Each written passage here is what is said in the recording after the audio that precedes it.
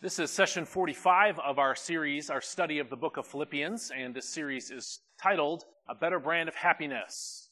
And I chose that series title because to highlight the concept of joy, which is a key theme in the book of Philippians. Over the past several sessions, we've been working our way through the full paragraph here that I read just a moment ago in Philippians chapter 4, verses 10 through 20. And just as a reminder, I have established not only this paragraph as being a discrete unit in the book of Philippians, but I've also given you what I consider to be my one-sentence summary of this paragraph, what I call the big idea. And my big idea statement for this paragraph is, when Paul received the money the Philippians sent him, he was more grateful for what it meant than what it paid for. And we've been working our way through this paragraph and talking about the implications of the gift the Philippians gave to Paul and sent to Paul, and how what it did for him and what it meant to him. And so that's what we've been working on, and I've tried to bring that into a capsule in this sentence that we call the big idea. Now, we spent many sessions working through the verses of this paragraph. And we've seen in this paragraph that the Philippians sent money to help Paul when he was in prison. And we saw in verse 10 that the money that they sent to Paul brought him great joy. Remember, he wrote in verse 10, and you can look at it in your scriptures, Paul wrote, "I rejoiced greatly in the Lord, that at last you renewed your concern for me." And in these words, Paul is describing how much joy the gift of the Philippians brought to him. That it was, and Paul uses this phrase, that you renewed your concern for me, because the Philippians had given him money before, as we're going to talk about in just a moment. So that's why he uses the word renewed. But the gift that the Philippians sent him was an expression of their love for him, of their concern for him. That's why I say in my big idea, it meant more to him what the gift meant. That is, that it came from the heart, that they cared about his ministry and that they cared about him as a person. And so we spent quite a bit of time working our way through verse 10, and then in verses 11 through 13, Paul explained that his joy for their gift really was joy in the Lord, because God had enabled him, God had taught him as a follower of Christ and strengthened him to learn how to rejoice no matter what his circumstances were.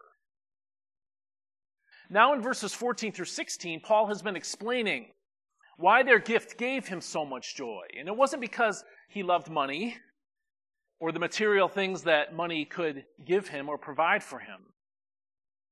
Because Paul had already learned the secret of contentment, as he told us in verses 12 and 13. Instead, Paul was grateful for their gift because it revealed something about their moral goodness as people. Remember in verse 11, Paul says, "Yet it was good of you to share in my troubles." And using that word good is applying a label, not to what they did, but to who they were.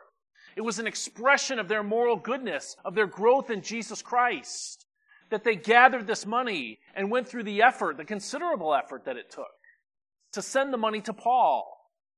And so that phrase in verse 11, "it was good of you," labels the Philippians morally. To them, or I should say to Paul, their gift showed that they were putting their money where their heart was.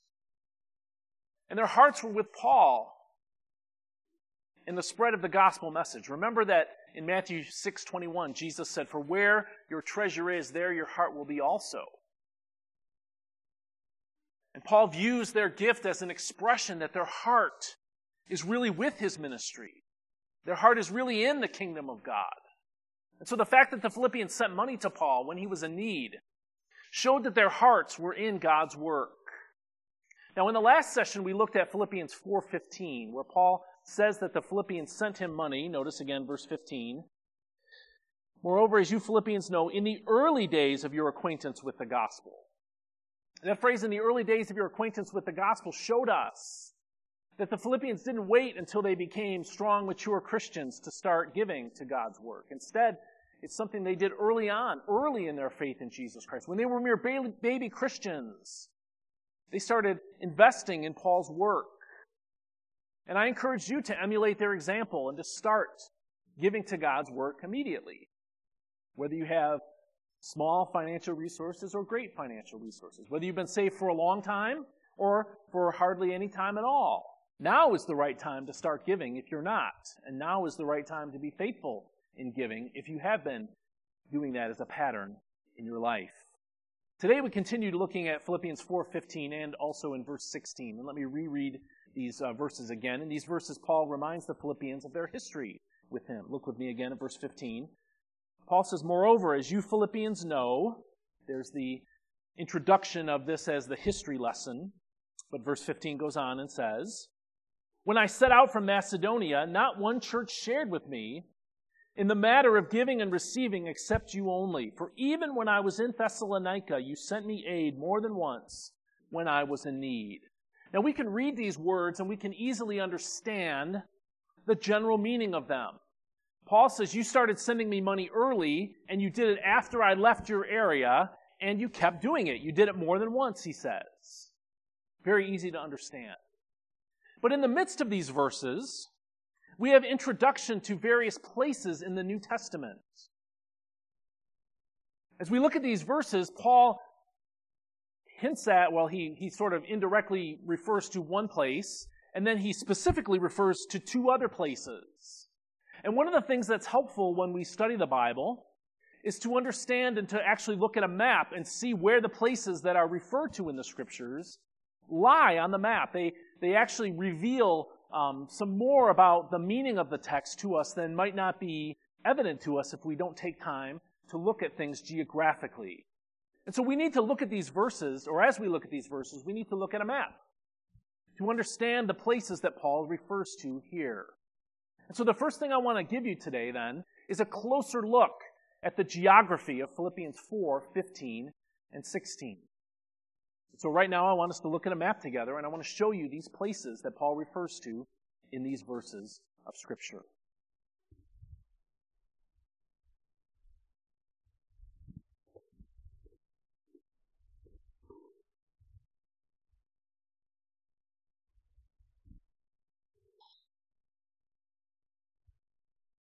Here is a map of the area that Paul started from and where he traveled as a missionary serving the Lord and doing his work, spreading the gospel by starting local churches. And just to kind of orient you on this map, the Mediterranean Sea, you can see right there.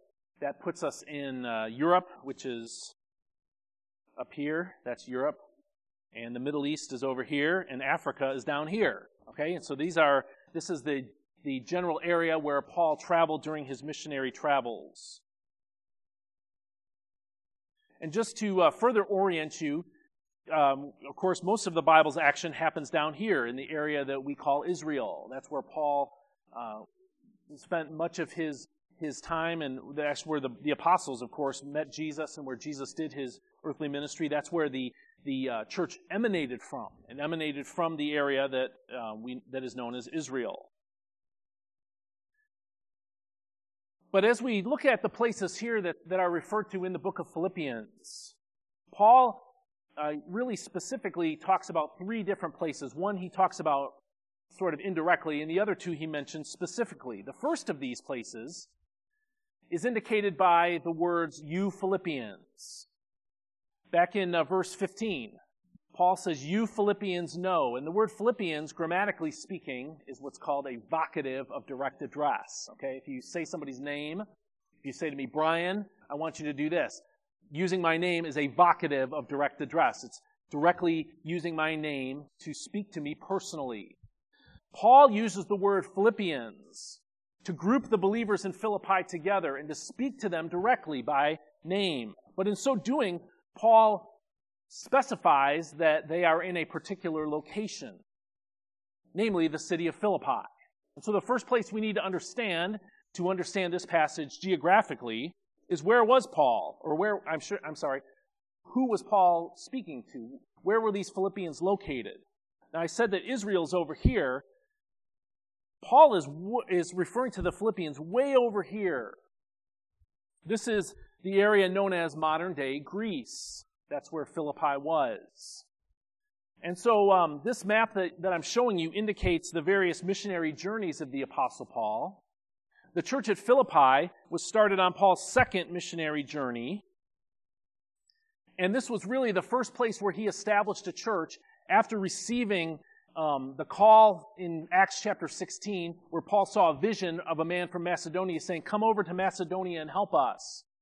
The Bible says Paul journeyed from where he was here in Troas over here to this area, and the first place he established a church was here in the area of Philippi. Now I'm going to zoom in the next map and try to give you a little bit better look at where we are going geographically here. So I'm going to go then to another map. And again, this is zoomed in and moved west a little bit. Philippi is right here. And again, this is the area, you recognize this as Greece, modern-day Greece. But Paul is writing here to the Philippians. That brings us to the second place that's mentioned in this passage of Scripture, which is Macedonia. In verse 15, Paul says, "You Philippians know when I set out from Macedonia." Now, Macedonia is a region. Philippi is a city. Macedonia is a region. Just like Michigan is a region, a state, but Ann Arbor is a city. And so Philippi is actually in Macedonia. When Paul says, "When I set out from Macedonia," he is talking about his travels from this area down to this area here, which is known as Achaia. And this establishes the time that the Philippians started contributing to Paul's work. It's when he set out from Macedonia. And that brings us then to the third place that's mentioned in this passage of Scripture, which is Thessalonica. When Paul left the area we call Philippi, the city where these believers lived, he continued traveling along a road called the Via Ignatia, or the Ignatius Way. It was a road that was built by the Romans for travel. And it connected a bunch of different places together. And Paul traveled to these places. The next place he established a church was in this area known as Thessalonica. Now this area between Philippi and Thessalonica is about 95 miles. 95 miles along the Ignatius Way, between Philippi and Thessalonica. And so, when Paul says in this passage, in the next verse, verse 16, when he says, "Even when I was in Thessalonica, you sent me aid again and again," what is he saying? He is saying more than one time, you traveled this 95-mile journey on foot to contribute money to my work. And again, verse 16 says that they did this more than once. In other words, what Paul is telling us here is that the Philippians have a pattern of giving. This gift that they sent him while he was in prison in Rome was not a new thing for them. They had already developed a pattern of sending money to his work, and it was a pattern that was not easy to do. It's not easy to walk 95 miles to do something. And yet the believers in Philippi did this more than once in order to financially support Paul's work. Now, I've told you in previous sessions that the language Paul uses here in these verses is the language of finance, that Paul, in a metaphorical way, describes the money the Philippians sent not as a gift, really, but as a financial contribution or as a financial transaction that made them business partners, in a sense, in the gospel message. In verse 16, Paul wrote that their financial contributions to his ministry were made more than once.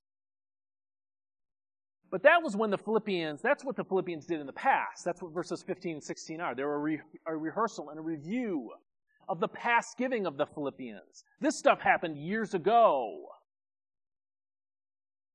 Now the Philippians have sent Paul money while he was in prison in Rome. And as hard as it was for them to travel the 95 miles between Philippi and Thessalonica, imagine how much harder it was to travel from Philippi to Rome. There's no super easy way to get there. Either you travel for a long way across land, or more likely, you get on a boat, and this is also a treacherous trip. You might not even go all the way around. You might stop here, as Paul did on his boat trip from in prison, and travel then across the land. But either way, no matter whether they travel by land or by sea, this was a long and dangerous and difficult trip that was necessary for the Philippians to send Paul money while he was in prison in Rome from their hometown of Philippi. Now, do you see why Paul was so overjoyed to receive the gift that the Philippians sent him? Not only was it a difficult financial investment for them, they had financial needs elsewhere. They could have used this money in their own lives in many different ways. But not only did they sacrifice financially to support Paul's needs, but one of the members of their church undertook the very difficult journey that was required to take the money from Paul, or from Philippi, and make sure that Paul received it in Rome. This is why it meant more to Paul that they gave to his work than just that he finally had some money in his pocket to spend on his needs. It was because of the difficulty and the sacrifices involved in their giving that their gift meant so much to the Apostle Paul. He knew that these were not wealthy people, and he knew that it was not easy to travel over land and sea to make sure that he got this money. And yet the Philippians cared so much for Paul and his ministry that they were willing to do these difficult things in order to buy into the gospel message, in order to financially partner with him in the spread of the gospel message.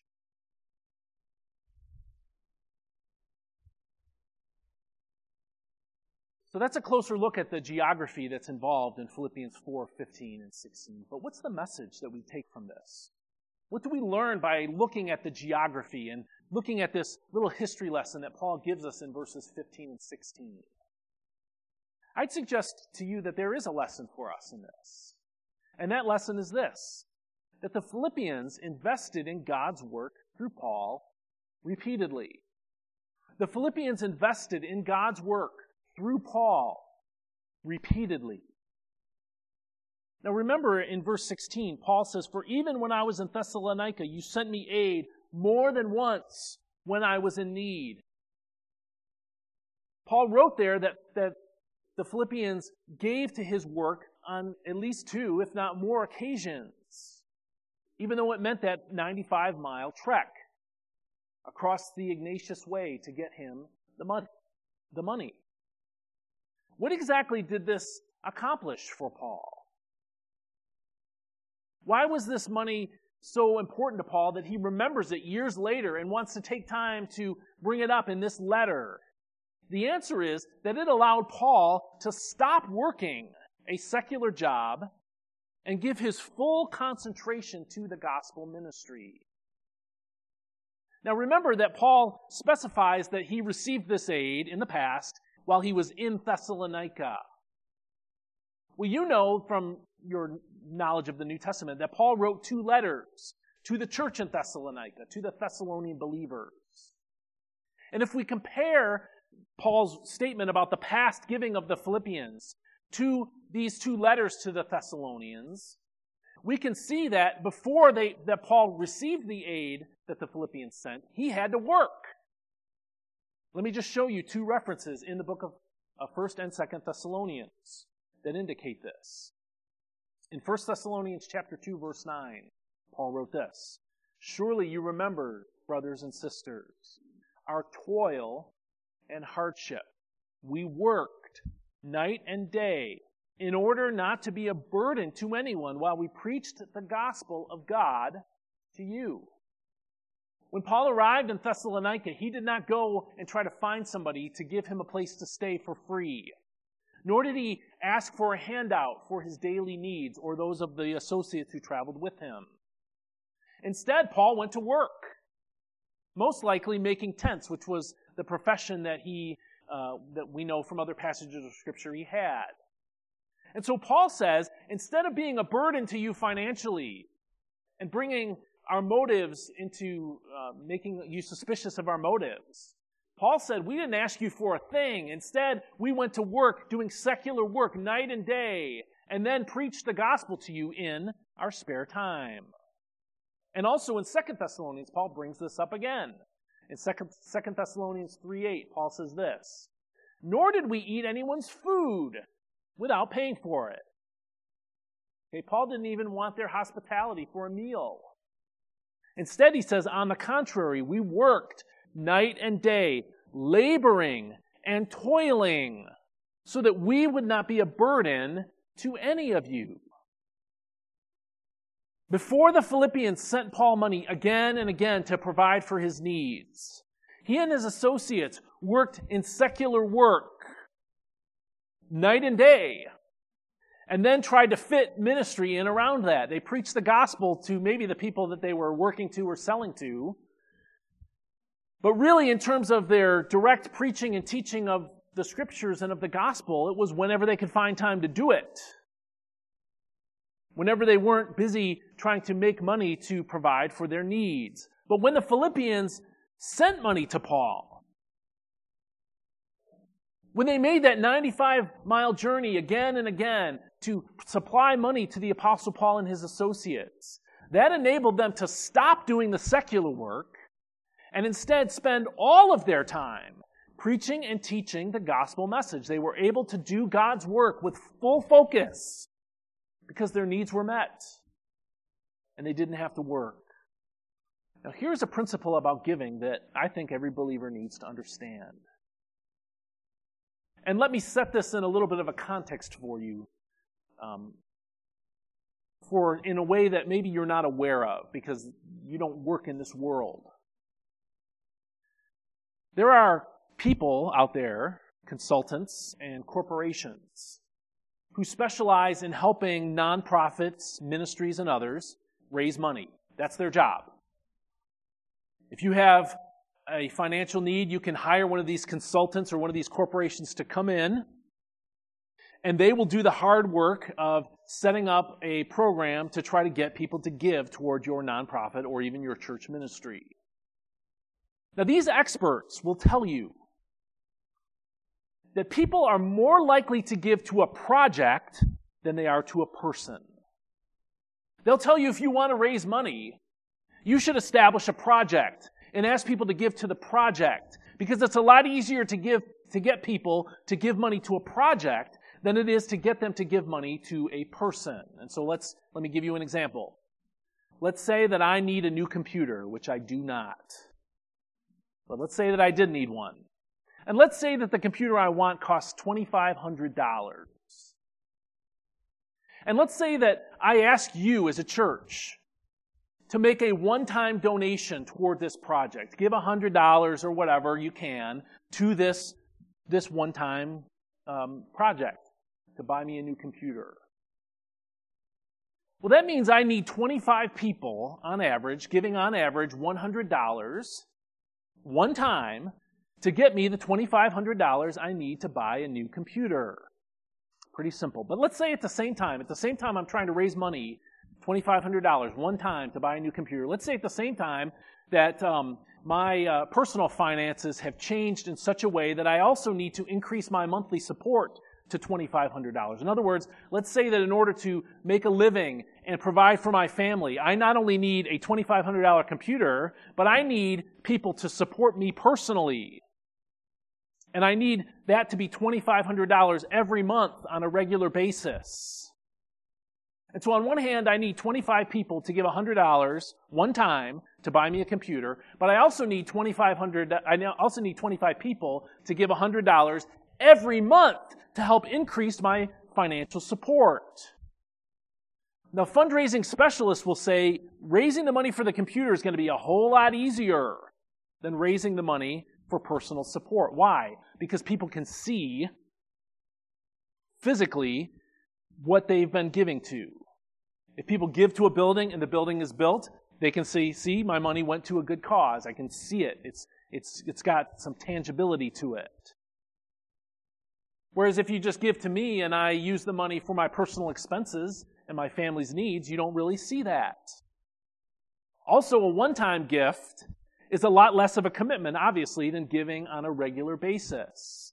And so these fundraising specialists will tell you that it's easier to raise money one time than it is to do on an ongoing way. This is why ministries and nonprofits are constantly asking people to give to a new building or to a film or to some kind of a project. The reason why they keep coming up with projects to give to is that it's a lot easier to get people to give one time or, one time per project to a project rather than giving to a personal. But here's the thing. Ministry is personal. Projects are important, and they need to be done, and I'm not opposed to giving to projects. But projects really don't make ministry go forward. Persons make ministry go forward. It takes a person who is dedicated to God's work to reach people for Christ and disciple them in the Word. The fanciest laptop ever made can't disciple another person. It takes a person to disciple a person. And that means God's servants need ongoing support. They need repeated, consistent income, just as you need repeated, consistent income, which is why you work a secular job. And so this is the dilemma or the choice that God's servants have to make. Do I work in the secular world and fit ministry in my free time, which is a perfectly valid way to do ministry? Paul did that when it was necessary. Or do I ask God's people to give to my work on a repeated basis so that I can forego working in the secular marketplace and give my full attention to preaching the gospel ministry? Both of these are valid New Testament ways to serve the Lord. But I think it's obvious that someone who has their personal finance needs met and who doesn't have to worry about where their money for the expenses is going to come from, who can give their attention fully to preaching the gospel message, is going to be, over time, a more effective minister of the gospel. Ministry is personal, and people who serve in ministry need ongoing support. They need repeated, consistent income. The Philippians understood this. And so without being told or without being asked, there was no consultant that was sent to Philippi. There were no pledge cards handed out to the Philippians. And while people sang "Just As I Am," they were told to fill out their monthly pledge to the Apostle Paul. There was none of that. The Philippians just understood that Paul would need money to live. And so, out of their own accord, because of the grace of God working in their hearts and their lives, they started making repeated financial donations to the Apostle Paul so that he would have the money he needed to live and to minister. They gave to him personally, not to a project, not to a one-time work. And this is what is needed even today. The specifics are different, but the principles are the same. It's easier to raise money for a project, but ministry happens personally.